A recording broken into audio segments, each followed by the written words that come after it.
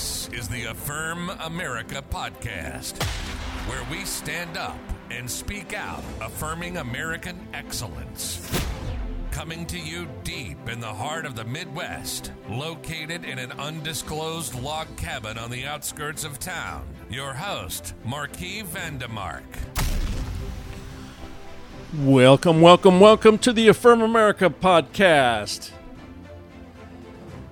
Oh, we got some patchy fog out there this morning.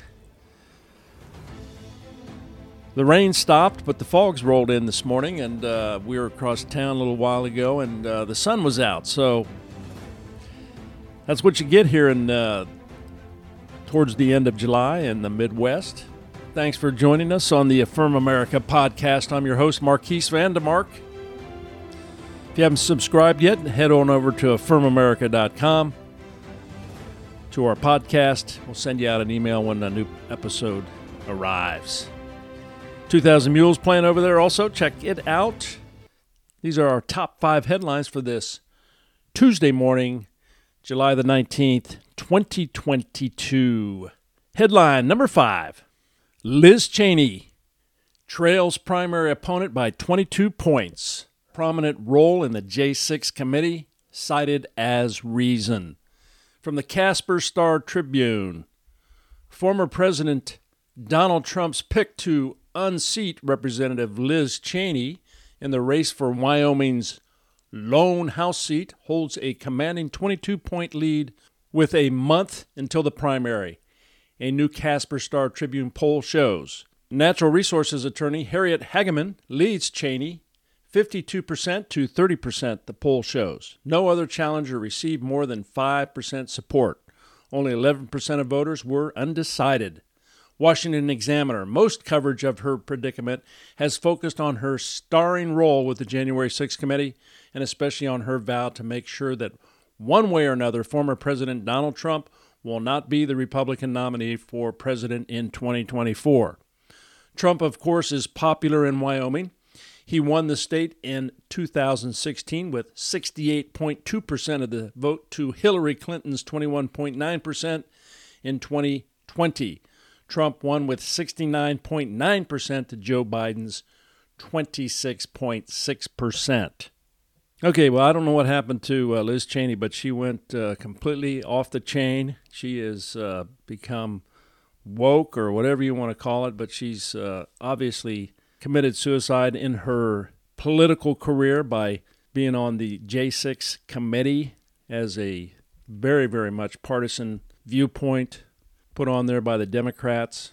A real sham show, a real clown show, Stalinistic communist trial with no due process. This is what the J6 committee is all about. It's just a committee to try to stop Trump from going back into running for president in 2024. You can see exactly that the American people reject it, and she's going to lose here in a month. Good riddance, because she, just look at her face. She's scowling all the time. She's not a happy person. She needs to go back to her ranch in Wyoming and take care of the animals up there. All right, headline number 4. J.K. Rowling decries woke policy allowing men to accompany extremely vulnerable disabled girls to the bathroom. From the Daily Wire, in a series of posts on social media, Harry Potter author J.K. Rowling spoke out against a woke policy that is reportedly taking place at a school that she says endangers extremely vulnerable teenage girls. Rowling shared an article on Twitter that was reportedly written by unnamed parents with a daughter who is a severely learning disabled 16-year-old. The report says that a policy change at the school will now allow men to take their daughter to the bathroom one-on-one behind a closed door, quote, end quote. The school's governing body decided to remove cross-gender consent from the personal and intimate care policy, according to the article. J.K. Rowling, I cannot overstate my contempt for those supporting policies that endanger extremely vulnerable girls. This is a travesty. Have we learned nothing from successive abuse scandals? Do we value the disabled so little? From Fox News, Rawling has faced criticism from progressive pundits over her stance on transgenderism, particularly as it relates to children and women's opportunities like sports. Okay, so more crazy progressive ideas from the left, allowing for men to care for disabled young teenagers in schools to take them to the bathroom. Where has the common sense gone? Where is the outcry from the parents?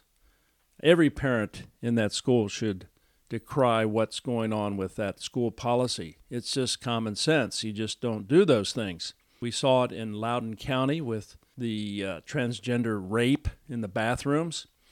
And this is going to continue as long as we have these progressive ideas that on the far left, including things like sports with Leah Thomas and the whole issue of biological men competing in women's sports. It just continues to go on. Once you give the far left an inch, they'll take a mile. And we continue to see these absurdities that will never end. They'll take it as far as they can. And so we have to push back. You have to stand up. You got to speak out. And you've got to vote these people out of school boards. You got to get rid of them. Otherwise, we're going to lose our culture. We're going to lose our young people. And this will never end. All right, headline number 3. Mayor Muriel Bowser feels pressure of bust illegal immigrants to D.C. From Town Hall, D.C. Mayor Muriel Bowser appeared on CBS's Face the Nation on Sunday and talked about the homelessness crisis facing the district, which is a sanctuary city. When asked about how illegal immigrants are contributing to the problem, given that they're being bussed in from border states, Bowser admitted it has become a significant issue. In late May, Abbott said he had sent 45 buses of illegal immigrants to the nation's capital so far and vowed to keep it up. Benny Johnson, D.C. Mayor Muriel Bowser, says illegal immigrants are being tricked into getting on buses to Washington and that the federal government needs to take action to prevent it. AM Greatness Senior Fellow Ned Runyon. Oh, I see. So not really for illegal immigration when it's in your backyard. Other people's backyards thousands of miles away is totally fine, however. Okay, so, tough luck.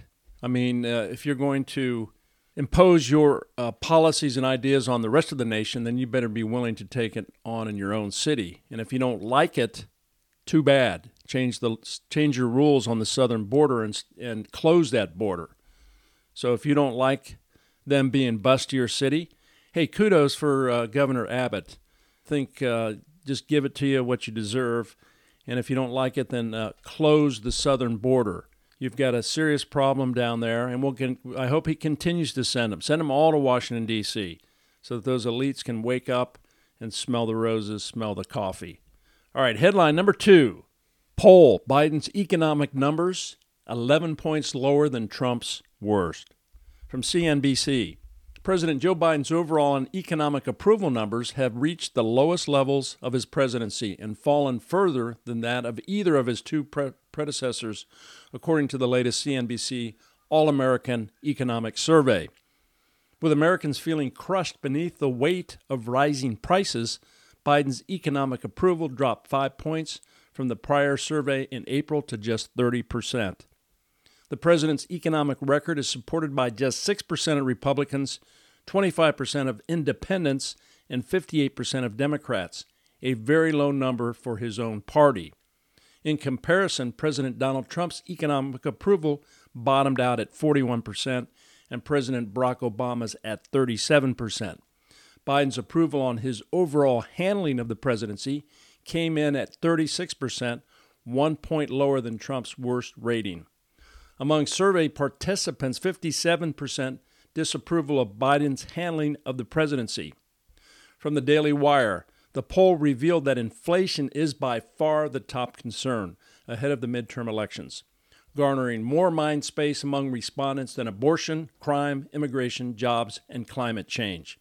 The Republican Party appears to be leading among those concerned with economic issues. For example, voters most concerned with inflation prefer Republican control of Congress, 47% to 38%. Okay, so this is not surprising. Biden is losing on all fronts. He's incompetent. He's not able to lead. He's a complete disaster. And it's just going to continue right into the midterms, and it's going to be a big red wave as we approach the midterms just a few months from now, 3 months and a week or so. So there you go. I heard today that he's passing another executive order, an emergency on climate change, which Joe Manchin has stood up and rejected completely. But his far left flank just continues to give him bad choices and bad ideas. And because he's not capable of discerning what's going on, he's just making a complete mess out of his presidency. The guy's got to go. All right, headline number 1. Killing of Greenwood Park Mall shooter by 22-year-old Good Samaritan gets mixed reactions from media. NBC. 4 people were dead, including the suspected shooter, after a man with a long gun entered a mall south of Indianapolis and opened fire, police said. 2 others were injured in the early evening attack at Greenwood Park Mall. Jim Eisen, the police chief of Greenwood, Indiana, said at a Sunday night news conference. 1 remained hospitalized, he said. A 12-year-old girl with abrasions was treated and released. 4 of 6 people who were injured or killed were female, Eisen said. The shooter appeared to have been fatally shot by a 22-year-old Good Samaritan who witnessed the attack and opened fire with a handgun with the intention of ending the assault, Eisen said. The real hero of the day was the Samaritan that was lawfully carrying a firearm who was able to stop the shooter almost as soon as it began, Eisen said. Greenwood Mayor Mark W. Myers also praised the Good Samaritan, who stepped in, saying in a statement Sunday evening, "This person saved lives tonight." The heroic efforts of the Good Samaritan were not recognized by all, however. Salem host Mike Gallagher, gun-free zones get people killed, period. And this shooting proves it. Once again, the Second Amendment prevails. Once again, Americans are reminded of the obvious solution to mass shootings in public places. And here is a textbook example.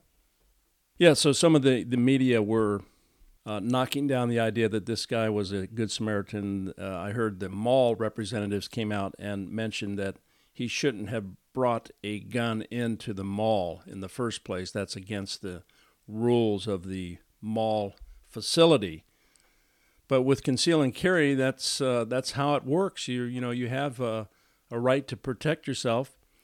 And in this situation, you can see the advantage of someone that's trained, that has concealed and carry permit, and has a gun there to be able to knock down this shooter. It could have been much more tragic. There could have been much more killings. And this Good Samaritan stood up, took the risk, and was able to stop the shooter from killing more people.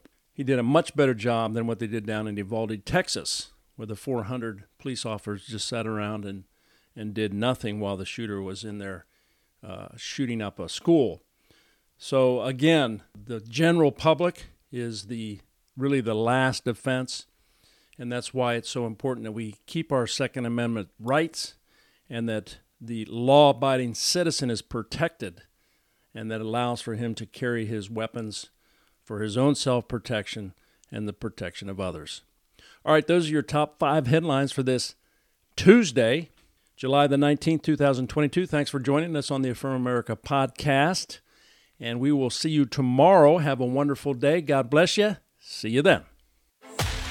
This is the Affirm America podcast with your host, Marquis Vandemark. And let's never forget, America is great, and we affirm it.